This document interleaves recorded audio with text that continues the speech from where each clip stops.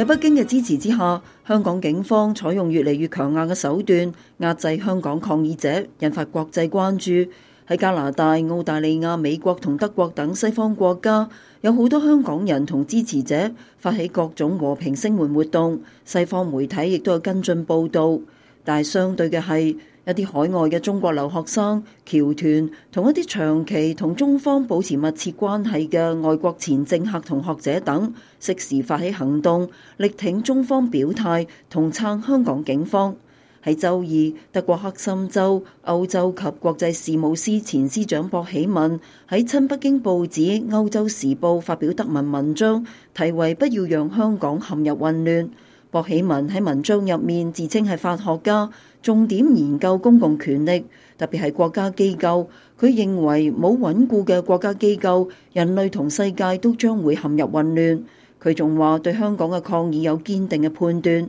呢個同佢被冠以所謂嘅親華立場無關，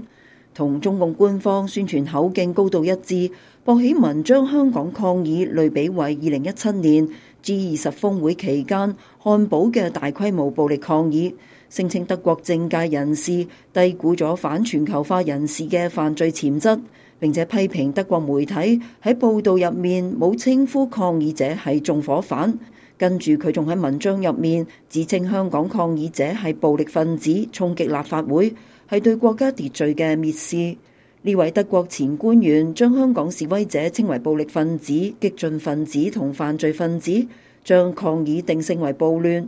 佢仲讚香港特首林鄭月娥表現克制，宣布修法草案已經終止，但係暴亂仍然喺度持續，因此激進分子並非針對某項具體法案。製造暴動同混亂嘅人猶如火焰，你越妥協，佢哋就會越冇下限，越貪婪。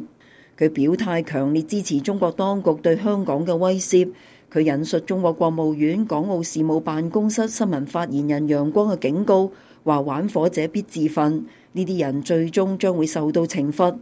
博喜文嘅文章最後嘅結論係，為咗香港呢座城市同整個中國嘅利益，要用堅定嘅決定同強硬態度撲滅香港之火。西方媒體對中國嘅惡意解讀猶如狂犬吠月。中新網等各大官媒強調呢篇文章嘅作者係德國官員，並且紛紛全文刊發。德國時評人范先生向本台表示，博喜文嘅呢篇文章完全失去德國學者應有嘅水準，文章睇似係提出理據，實則係混淆是非，用歐洲非主流嘅抗議事件嚟遮蔽香港主流和平抗議咁樣一個基本事實。范先生認為博喜文嘅文章風格與人民日報同環球時報高度一致，令人懷疑呢一篇係一篇命題作文，唔能夠排除佢得到中共當局嘅授意同指定基調之後成文。呢個亦係中共長期利益輸送之後嘅回報。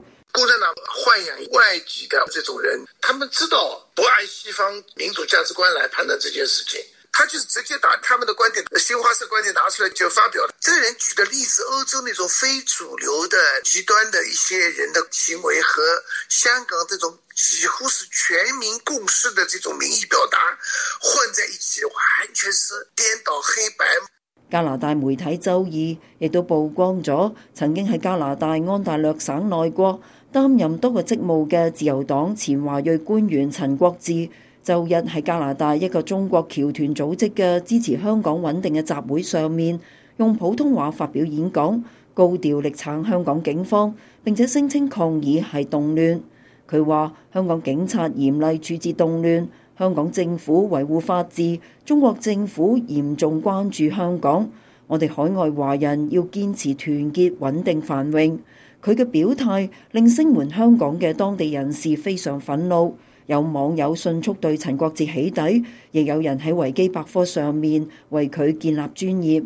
旅居加拿大嘅中國維權律師祝聖武認為，香港抗議聲潮當中，中共當局喺國內發起輿論戰，擔憂國內仿效香港，如今再借助海外培養嘅力量製造輿論，並且將呢啲輿論轉到國內嘅輿民。共產黨以所謂的出口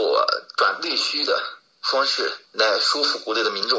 他們的在香港的做法是合法的、合理的。共產黨通過利益收買的方式，在歐洲在加拿大安插了很多的人。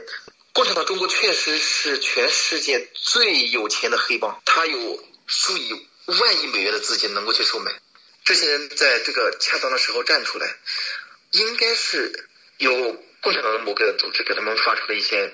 明确的或者暗示的指示。如果你拒绝说话，可能你往後就沒有繼續有足夠的資金支持，或者你掌握的把柄就會被展示出來。加拿大一位唔願意透露姓名嘅聲援香港嘅人士話俾本台記者聽，陳國治現在係一啲企業同律所嘅董事成員同顧問等，呢啲都同中國有秘密聯繫。但係陳國治嘅表態唔代表加拿大主流。加拿大保守黨華裔議員莊文浩已經向加拿大國會發起要求，制裁香港施暴嘅警察同官員。另外有香港抗議人士喺睇到薄喜文嘅文章之後表示，西方言論自由亦有邊界。